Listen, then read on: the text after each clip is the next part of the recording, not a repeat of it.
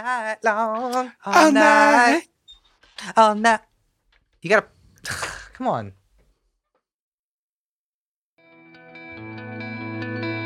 O'Brien will not like this. Change of regulations.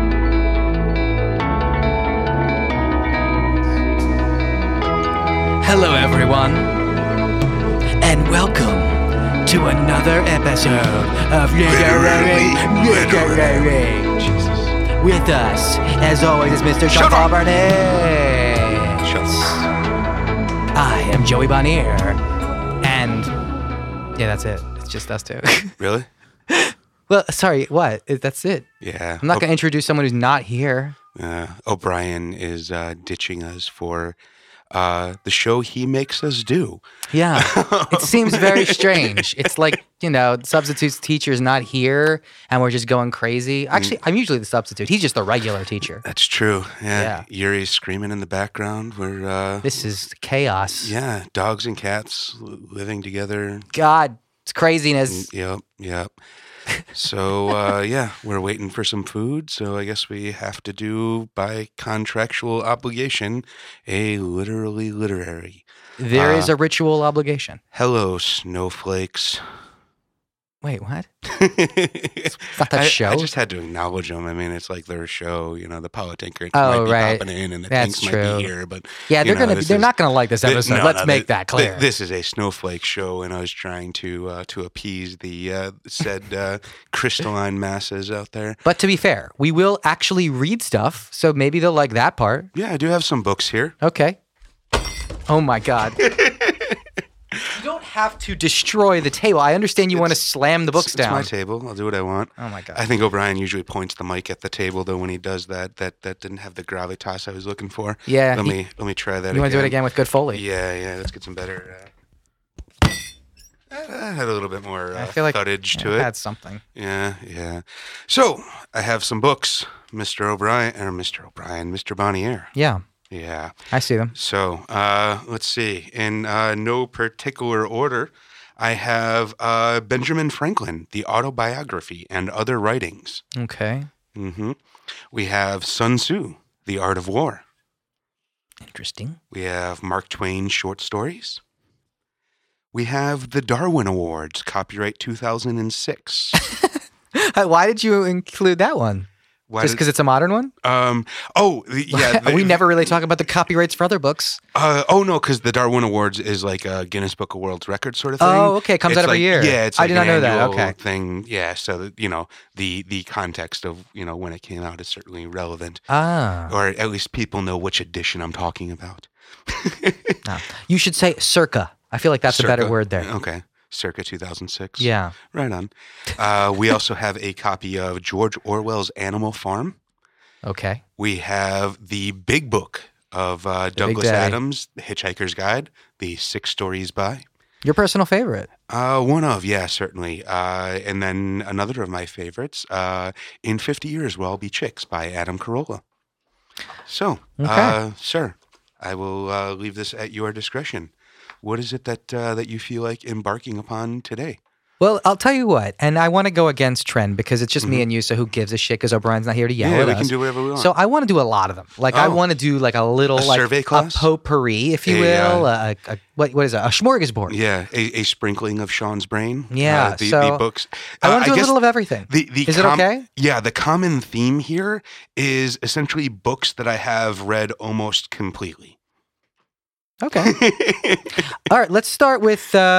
I want to start with a little of the Darwin Awards because I was instantly drawn to that. I think it's funny, Gotcha. and I think they're short, and I'd want to read a few immediately. All right, we have the Darwin Awards, circa 2006.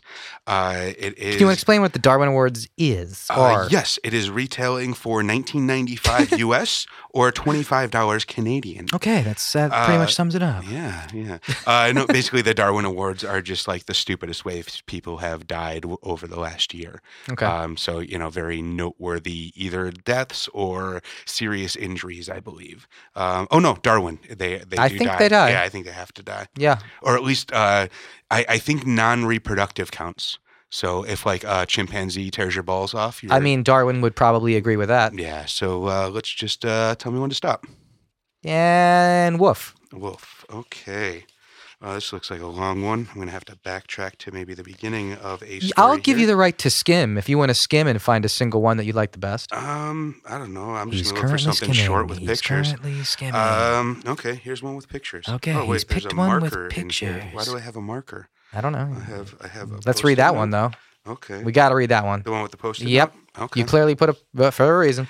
So, Darwin Award, military intelligence, unconfirmed by Darwin. So I guess this is just legend. 1970s, Northern Ireland. Back in the late 70s, intelligence units in Northern Ireland were issued exploding briefcases to carry sensitive documents. These briefcases were lined with oxygen bricks. To arm the case, one simply removed a small pin next to the handle of the case. Thus armed, an open case would instantly combust, destroying everything within a meter of it. Because there was half a second delay before the bricks ignited, the lids were designed to stop on a spring catch so that no document could be rescued or photocopied before it was destroyed. Makes To sense. open the case safely, therefore, the sequence was: make sure the arming pin is in place, open the case, use a thin object such as a ruler to push back the spring catch. Number 4, the case will now be open. Let's see here. But in this particular case, the sequence went as follows. Make sure the arming pin is in place. Open the case. Look for a small thin object to push back the catch. Find none immediately available. Notice that the arming pin is a small thin object. Use the arming pin to push back the catch. Kiss one intelligence unit goodbye.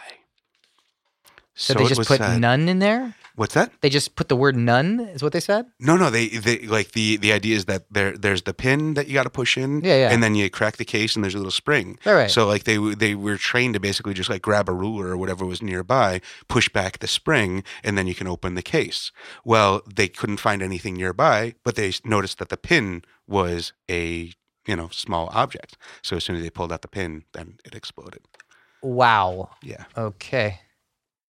I get it. I'm kind of stupid for not understanding it, but okay, sure. Yeah. Now I get it.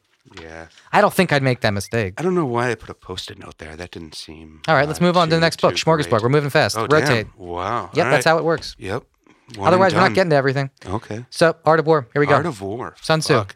Are you just like giving me a reading test here? Is this? Like, I'll read if you want. Is this the idea? I'll do the next one. I get it, man. That's cool. Well, I want to be able to do this because, like, we never get a chance to just kind of go, like, book, like run and gun style. I think it'd be fun. Should we talk more about them? Like, I Sure. don't What did know. you think about that, dude? Yeah, that was a list. That's probably why I think that marked it, dude's an 'cause I idiot, could read. and he had Yeah. bad military intelligence. What about the writing itself, though? The compilation of said stories. Is this something that you would be? Obviously, it's like bathroom reading, but is that something that would appeal to you? Maybe some of them are good, some of them are bad. So I think So you've read these before? I think you're right. Bathroom reading are decent. It's because it's like you can skim and pick a funny one, and if it's bad, you still got to take a shit. So, still Yeah. win-win. Any day you can shit is still a good day. How can you disagree with that? Yeah. Go ahead. Art of War. All right, so I'm going to read out the contents, and then you can narrow me down a bit. We got laying plans. Chapter 2, waging war. 3, attack by stratagem. 4, tactical dispositions. 5, energy. 6, weak points and strong. 7, maneuvering. 8, variation in tactics. 9, the army on the march. 10, terrain. 11, the 9 situations. 12, attack by fire. And 13, the use of spies. I can tell what you should pick. Which one? Number 13. Go right to The it. use of spies. We got to. How appropriate in today's day and age. So that would be on page number 38. This is a very thin book. Well, it's an art. It's not a science. Well, yeah, the shit works. Just trust him. He doesn't need to prove shit. It worked for me. It's going to work for you. I'm sure that's how Sun Tzu sounds. Everyone knows that, right? He was an old Jewish man. Yeah, clearly. Sun Tzu was Mel Brooks. Yeah. All right. May So, the Schwartz have yeah. a good tactics. I see why O'Brien's always moving his fucking mic around. It's Yeah, kinda look weird- at you, weird Squeaky thing. McSqueaks over there. Yeah. Well, I oiled O'Brien's mic, but now he's That's not here. funny. That's great. I didn't oil mine. All right. So, chapter 13, the use of spies. Raising a host of 100,000 men and marching them great distances entails heavy loss on the people and a drain on the resources of the state. The daily expenditure will amount to 1,000 ounces of silver. There will be commotion at home and abroad, and men will drop down exhausted on the highway. As many as 700,000 families will be impeded in their labor. Hostile armies may face each other for years, striving for the victory which is decided in a single day. This being so, to remain in ignorance of the enemy's condition simply because one grudges the outlay of 100 ounces of silver in honors and emoluments? What the fuck? Wow, the emoluments? That's crazy. That's like the most crazy word that everyone's going to be talking about now because it's the emoluments clause that Trump might, get conflict of interest from. What the fuck's an emolument? You know what? I need to Google exactly what it means. But I know what I think the emolument means in the sense of the president. It's a conflict of interest. It's basically, or you know what? It's like a gift. Huh. It's like he's getting like a gift from a foreign country. Like you're not supposed to get that. Let me check it up though. Emolument. Weird. I've never heard or seen That's that so word weird before because in my life. neither have I, and except in this one clause, a salary, fee, or profit from employment or office. Weird. Interesting. Yeah, is the height of humanity. Okay. Hey, hold on. Can we stop and talk about that for a second? Yeah. What's really struck out to me was the making your enemies fight against them, and then not even realizing it for years, like that. That's such. It's just so applicable. The way that people that's the way that especially recently with kind of the Russia hacking was, set up to set up Americans versus Americans, and it happened and it worked and they got what they want. I just think it was a smart tactic because not only did they do it, but they did it without losing a single person, technically, I guess, unless there's someone who died that I didn't know about. But Divide and conquer. it's a very Sun Tzu-esque way to go. Wasn't divide and conquer fucking Alexander? Maybe I'll check it up. The I great would guess one? it maybe even Julius Caesar, but I'll check it. I have no idea what the time frame is there. I want to move on though. We got to go Sorry, fast. sir. So a new book? I love Sun Tzu, but that was great. We got a little piece. Damn. All right. We got to move. You got your- I want to go to Animal Farm. You got your piece of knowledge. All right, Animal Farm. Any preference? Start at the beginning, or we have an introduction, and then I believe we have a chapter 1. And yeah, what are you thinking? Where do you want to be? Should I pick a random, or do you want to start at the beginning? Start at the beginning, actually. Is the beginning in the introduction, or is that chapter 1? I think we all understand what Animal Farm is. Okay. I don't think we need an introduction. Let's just go dive. Mr. Jones, Alex. Mr. Jones of the Manor Farm. That was an aside. Yeah, Alex isn't actually the Animal Farm guy. Or is he? Well, maybe. Mr. Jones of the Manor Farm had locked the hen house for the night, but was too drunk to remember to shut the poop holes. Really? Is it pop holes? Well, how many O's? 1? Then yeah. P-O-P holes? Pop? Yeah. Okay. Fuck you, man. It's clearly a soda from a Midwestern place. What? Pop. I'm just Yeah, making a stupid I joke. understand, but I've still never heard the term pop holes be used as anyways. With the ring of light from his lantern dancing from side to side, he lurches across the yard. Kicking off his boots at the back door, drew himself a last glass of beer from the barrel in the scullery. Scullery, is that a thing? I guess it's Right, well, it sounds like keeps a the beer. basement or something, where you keep beer cold. Sure. I don't know. O'Brien, fact check. Fact check false. It's all British terms. Totally. And made his way up to bed where Mrs. Jones was already snoring. That bitch. As soon as the light in the bedroom went out, there was a stirring and a fluttering all through the farm buildings. Word had gone round during the day that old Mayor, Old Major? Major. Major, sorry. He's the horse. Yeah, damn. I remember. Old Major, the prize middle white boar. Oh, wow. I'm wrong. You suck. Had a strange Oh, dream okay. on the previous night At least I knew who he and was. wished to communicate it to the like other Orphan. animals. It had been agreed that they should all meet in the big barn as soon as Mr. Jones was safely out of the way. Old Major was he was always called, though the name under which he hid behind exhibited was Willingdon Beauty. Willingdon Beauty. Was so highly regarded on the farm that everyone was quite ready to lose an hour's sleep in order to hear what he had to say. At the end of the big barn, in a sort of raised platform, Major was already ensconced on his bed of straw under a lantern which hung from a beam. He was 12 years old and had lately grown rather stout, but he was still a majestic-looking pig, with a wise and benevolent appearance, in spite of the fact that his tushes had never been cut. His tushes? T-U-S-H-E-S? Okay. I'll look that up. By the way, scullery is a tiny little room in the back of a kitchen where you might keep shit like that. Fucking A, like a little pantry. Tushes? Tushes. T-U-S-H? T-U-S-H-E-S, yeah. Okay, here we go. Tushes, a long pointed tooth. A canine or male of a male horse. Cray. Before long, the other animals began to arrive and make themselves comfortable after their different fashions. First came the 3 dogs, Bluebell, Jessie, and Pincher, and then the pigs, who settled down in the straw immediately in front of the platform. The hens perched themselves on the windowsill, the pigeons fluttered up to the rafters, the sheep and cows lay down behind the pigs and began to chew the cud.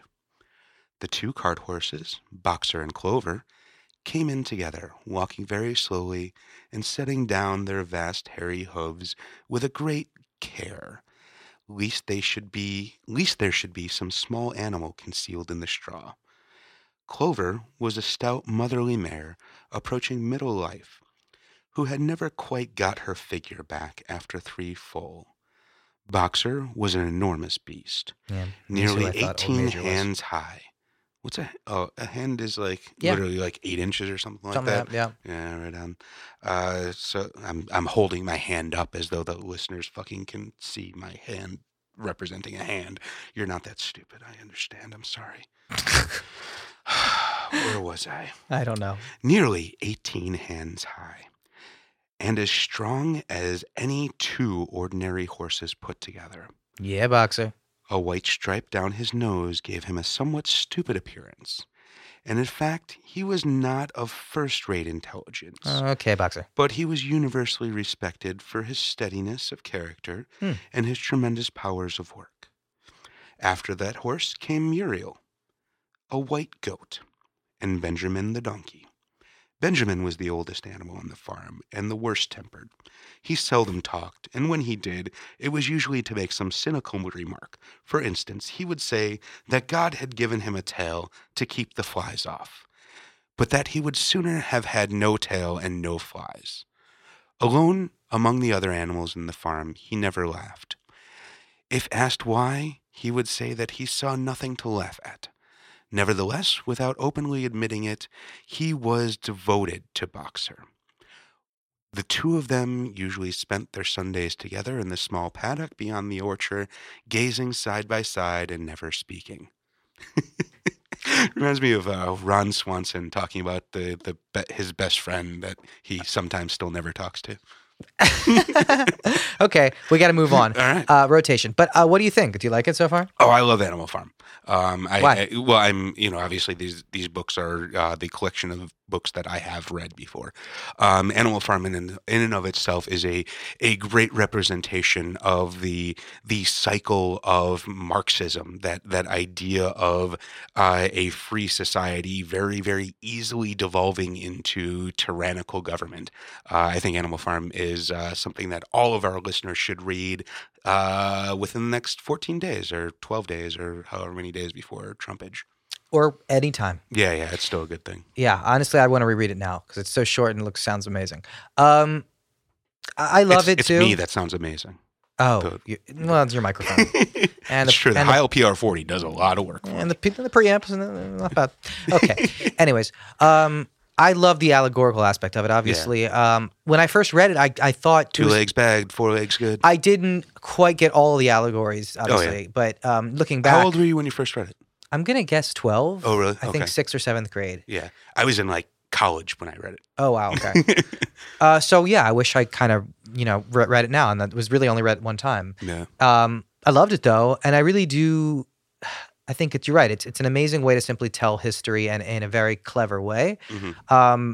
But on multiple levels, it's good. Like it really does work. It's just honestly an objective story, even without any of the allegorical principles or whatever, or symbols rather. So I don't know. I really just like it for that. I think it's a great way to simply tell history to kids. There should be more of these for every kind of history. Not every history. Let's not overdo it. But there should be more of these kind of stories. Like, it's funny, we were talking about Starship Troopers earlier. Yeah. There's not enough great allegorical stuff. Maybe it's because it's super difficult to do. I agree, but I just wish there was more of them now. So. Well, I mean, the argument is that essentially that is what good sci-fi is.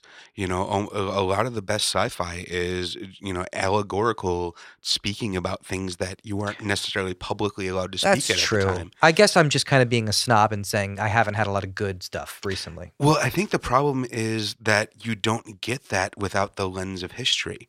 So, we might look back on this 10 years and realize that, what was it? The Arrival is like completely summing up our world right now. But in the context right now, we might not see it as well. I mean, this doesn't quite match, but it's kind of funny. Idiocracy is kind of like that. God, yeah. I mean, everyone's been going crazy. I mean, Idiocracy was fucking apparent from day one. that was a genius work.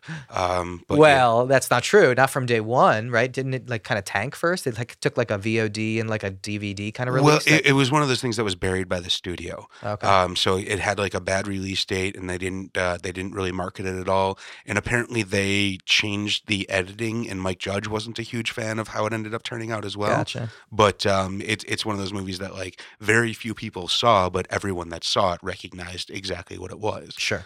It's like Office Space. It's extremely prevalent for its time and place, and was more so prophetic than any of his other works, I think. It's funny. Those were some of the first movies, you're right, that really benefited from like whatever, like Blockbuster or just like simple rentals or whatever it was, or Netflix in the early days. Like those kind of movies really, it's awesome because those movies we would never see if this was 10 years ago, or you know what I mean, or 15 years ago.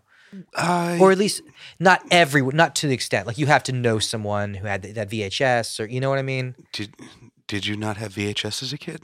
You would have to know someone who specifically had like, I don't know, a unique movie like that though. Really? I feel like Blockbuster was ubiquitous by the time I was like old enough to understand that. I guess you're right, but I don't know. I mean, there's not every movie that was in Blockbuster, or even if it was, I guess maybe I'm thinking pre-Blockbuster then. Well, I think like DVDs really changed the game though a lot, because DVDs when they first started coming out, a lot of them, or the vast majority of them, were basically as soon as they were released at a consumer price point.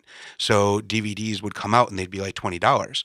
Whereas before that, when VHS was kind of king, a lot of the VHS tapes when they first came out, they were about $100 so that only the rental houses would buy them. So there was this kind of big shift from focusing on rental to trying to get people to pay, you'd pay $4 for a rental, or this movie's on sale for $12 and you can just have it. So, there was this shift from rental to actual ownership. That makes sense.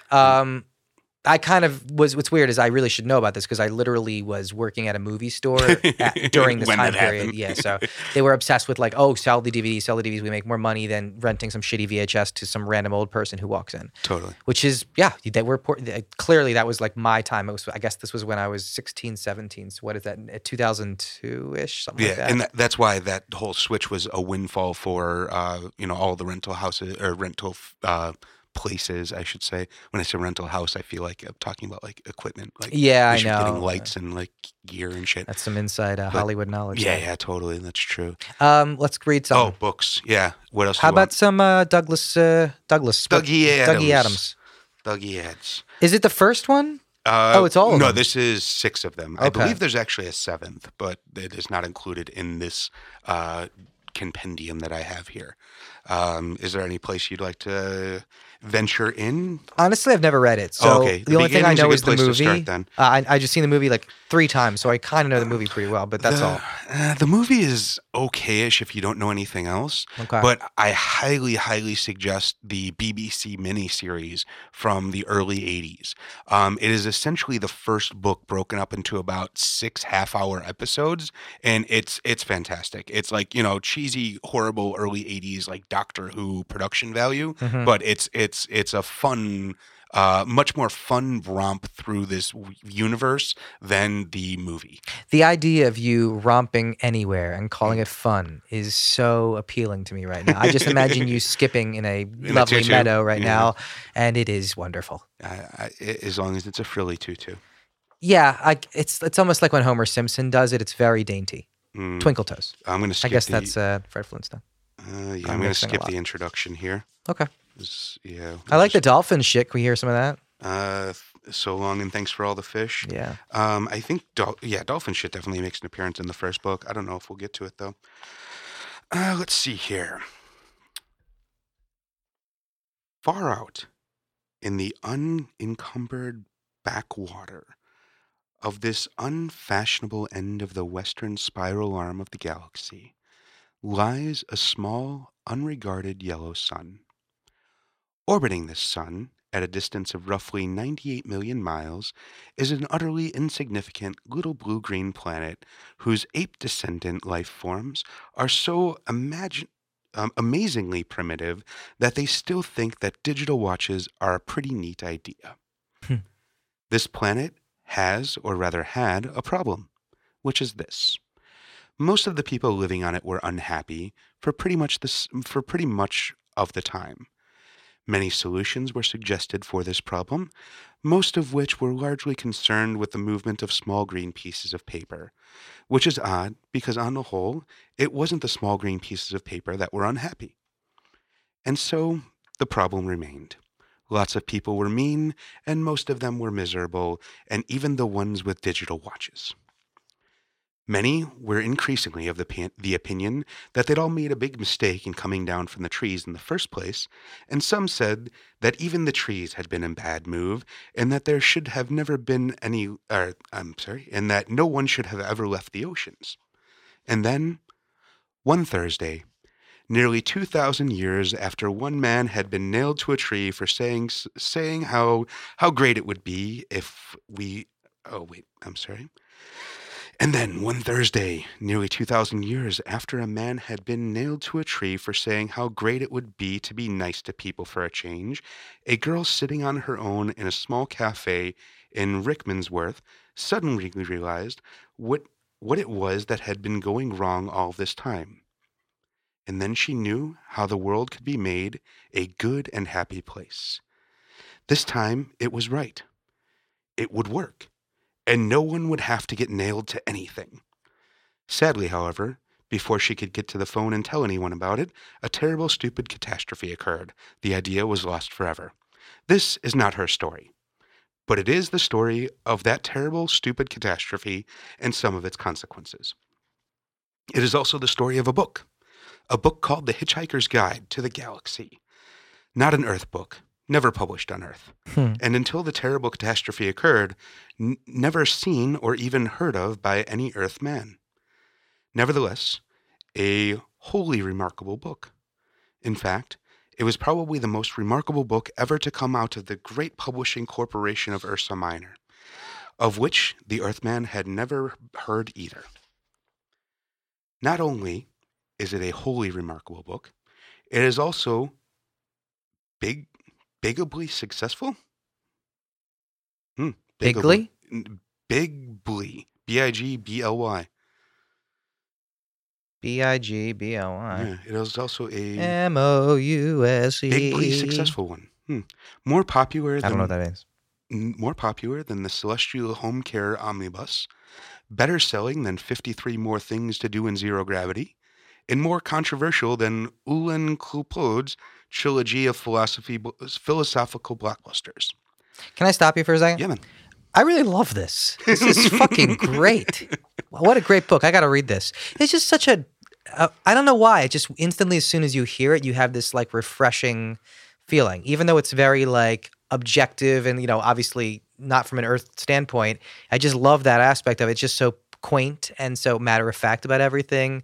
And it's just, you can't help but like it. It's just got this like, I don't know about it. It's like an innocence. A charming, innocent comedic quality to it. Yeah. That is very like summing up of humanity while bashing it at the same time. Yeah, but it's like it doesn't take any petty points. It just takes this like big objective, funny approach to the world. So it's like it's an anthropological view of like where we are. It's from that that God's eye view. I agree. Yeah, it's kind of like what was that movie with the natives trading bottle caps? I don't remember. Yeah, whatever. Lost the Mohicans. Yeah. So I'll skip on to chapter 1. The house stood on a slight rise just on the edge of the village. It stood on its own and looked over a broad spread of white West Country farmland. Jesus fuck. Not a remarkable house by any means. It was about 30 years old, squattish, squarish, and made of brick, and had 4 windows set in the front of the size and proportion of which more or less exactly failed to please the eye. The only person for whom this house was in any way special was Arthur Dent, and that was only because it happened to be the one in which he lived. He had lived in it for about 3 years, ever since he had moved out of London because it made him nervous and irritable. He was about 30 as well, tall, dark-haired, never quite at ease with himself. The thing that used to worry him most was the fact that people always used to ask him what he was looking so worried about. He worked in local radio, which he always used to tell his friends was a lot more interesting than they probably thought. It was. Most of his friends worked in advertising. On Wednesday night, it had rained very heavily. The lane was wet and muddy, but Thursday morning's sun was bright and clear and shone on Arthur Dent's house for what was to be the last time. It hadn't properly registered yet with Arthur that the council wanted to knock it down and build a bypass instead. At 8 o'clock on Thursday morning, Arthur didn't feel very good.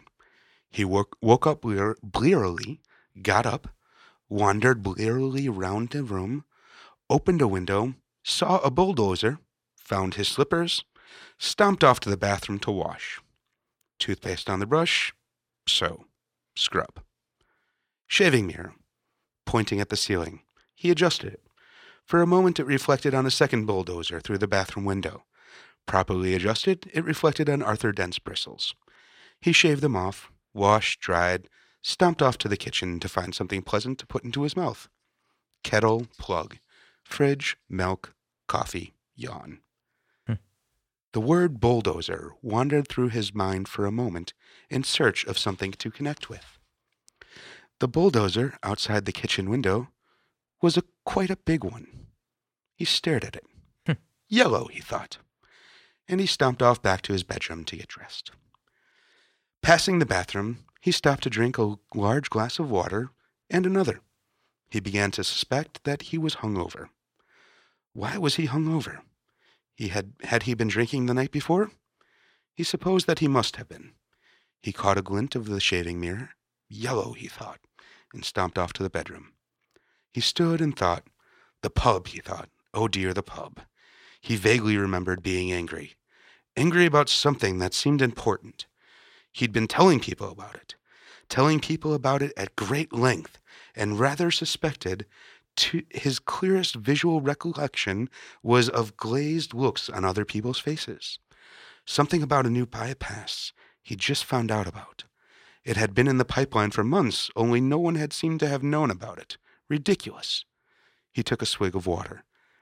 It would sort itself out, he decided. No one wanted a bypass. The council didn't have a leg to stand on. It would sort itself out. God, what a terrible hangover. It had earned him through. All right, let's stop. Oh, sorry. What do you think so far? It's about to get good. Okay, sorry, shouldn't stop you. I don't know. Do you have thoughts? I like it. I think It's I'm less kind of curious. quaint than the intro, certainly. I'm kind of curious It how starts to you get think there, because though. it's getting very describey, even Mhm. though it's doing it in such a very brief and cutesy way. It's kind of getting a little on the Prousty. I'm wondering how you feel. There's still levity there, so it's still lower on the doucheometer than any proops. I think you're right. As a way of, he's kind of like got to do the description and the Yeah. character building. Like everyone has to do it, but he does it in a very quick-witted and even brief. Like he'll take soap and toothbrush and it's a nice way of doing it, and it's also very it's very cinematic. It's almost like here's a shot, here's a quick shot like that. So it keeps the momentum moving. Are you familiar with the history of the Hitchhiker's Guide? Essentially, so it started as a radio play. Oh, So okay. it is essentially a script, a cinematic thing makes sense. became something larger. Let's see. Talk about that bypass. Yeah, got to build bypasses. Telling people about it at great length. Something about a new bypass. No one wanted a bypass. The council didn't even. God, what a terrible hangover. It had earned him through. He looked at himself in the wardrobe mirror. He stuck out his tongue. Yellow, he thought. The word yellow wandered through his mind in search of something to connect with. 15 seconds later, he was out of the house, laying in front of the yellow bulldozer that was advancing up his garden path. Miss L. Prozo was, as they say, only human. In other words, he was a carbon-based bipedal life form descended from apes. More specifically, he was 40, fat, and shabby, and worked at the local council. Curiously enough, he didn't know it.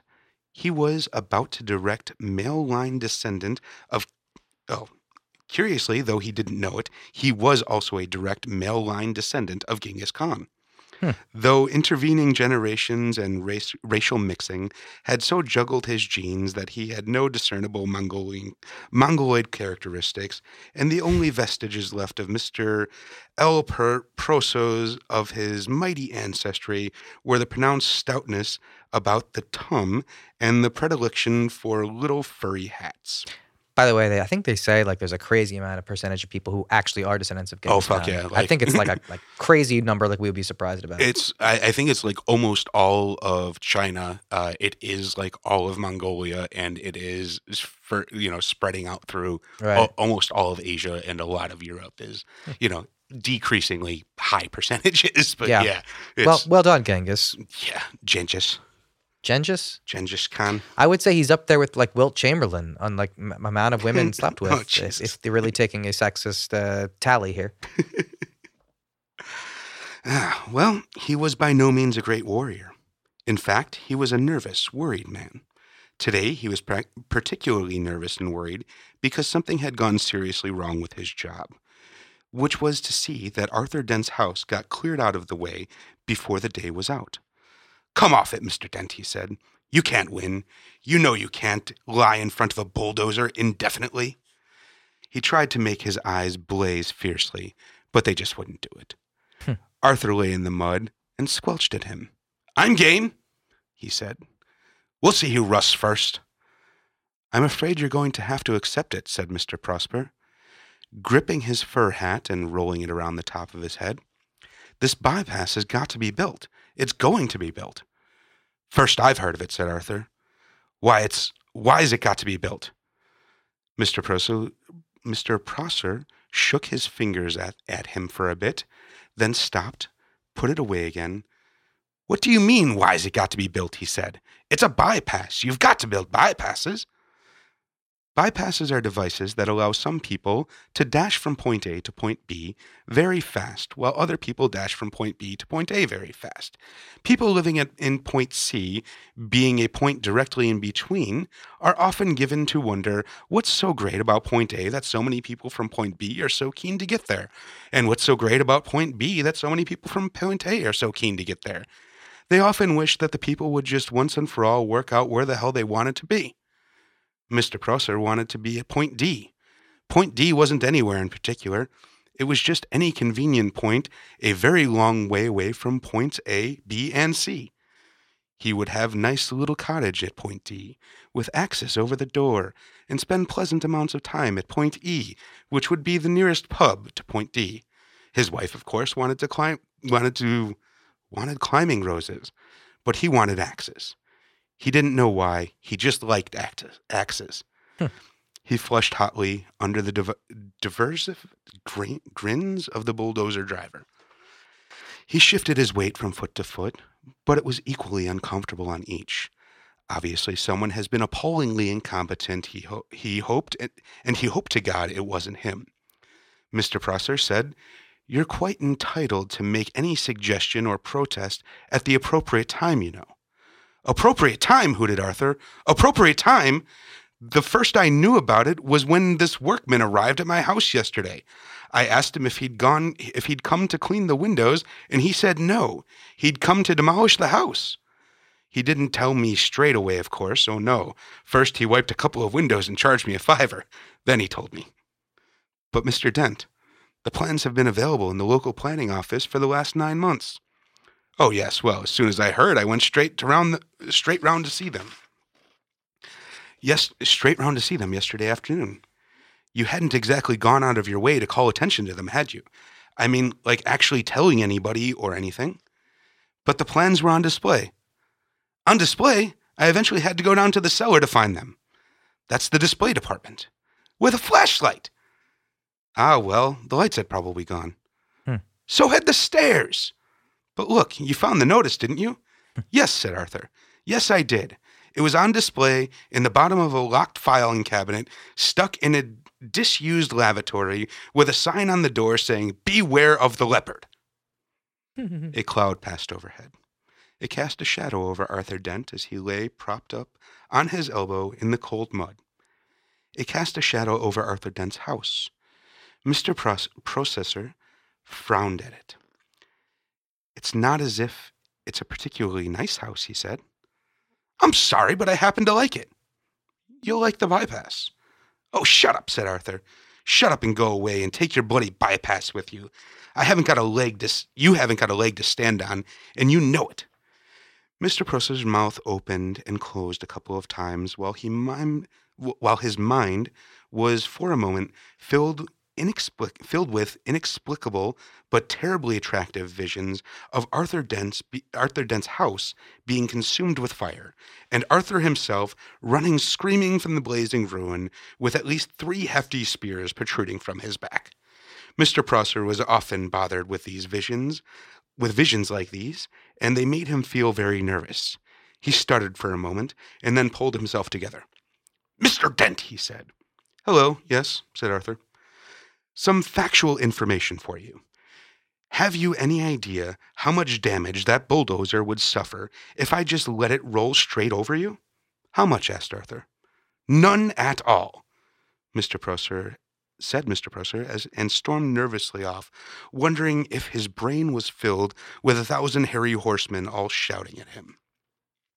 By a curious coincidence, none at all is exactly how much suspicion the ape descendant Arthur Dent had that one of his closest friends was not descendant from an ape, but was in fact from a small planet where in the vicinity of Betelgeuse, and not from Guildford as he usually claimed.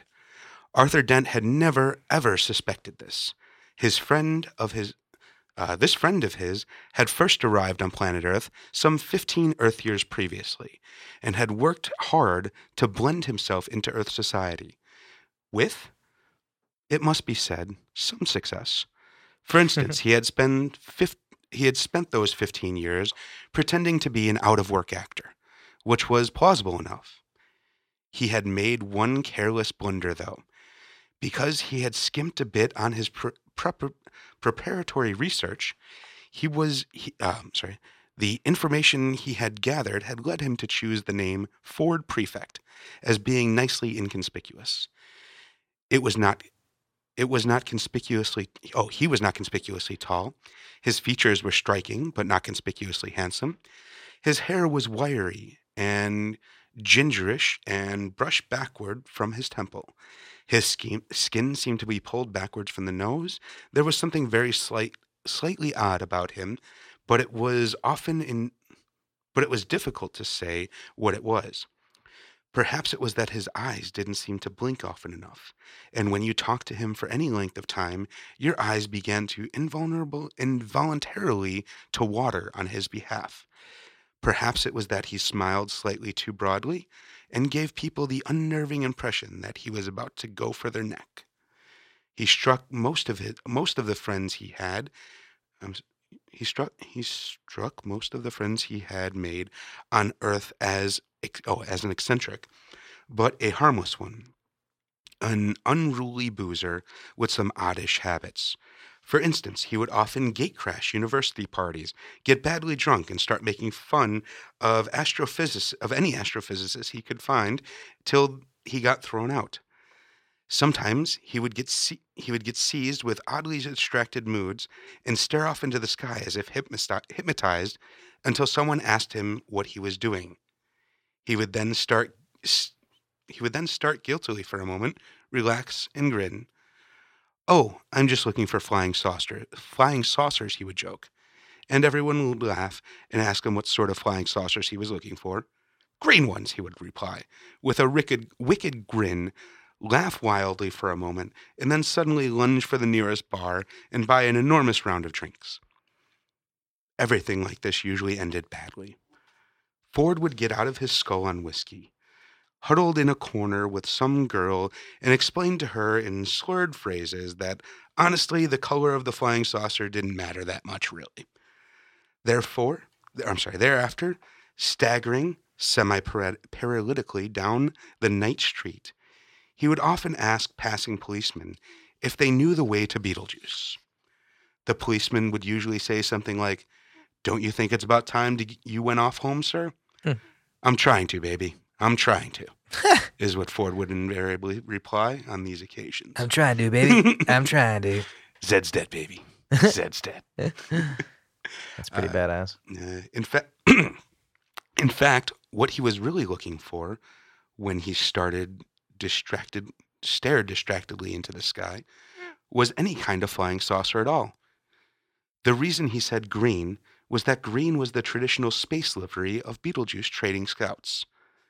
Ford Prefect was desperate that any flying saucer at all would arrive soon, because 15 years was a long time to get stranded anywhere, particularly somewhere as mind-bogglingly dull as Earth. Ford wished that a flying saucer would arrive soon because he knew how to flag a flying saucer down and get lifts from them. He knew how to see the marvels of the universe for less than $30 Alterian a day. In fact, Ford Prefect was a roving researcher for the wholly remarkable book, The Hitchhiker's Guide to the Galaxy. Wow.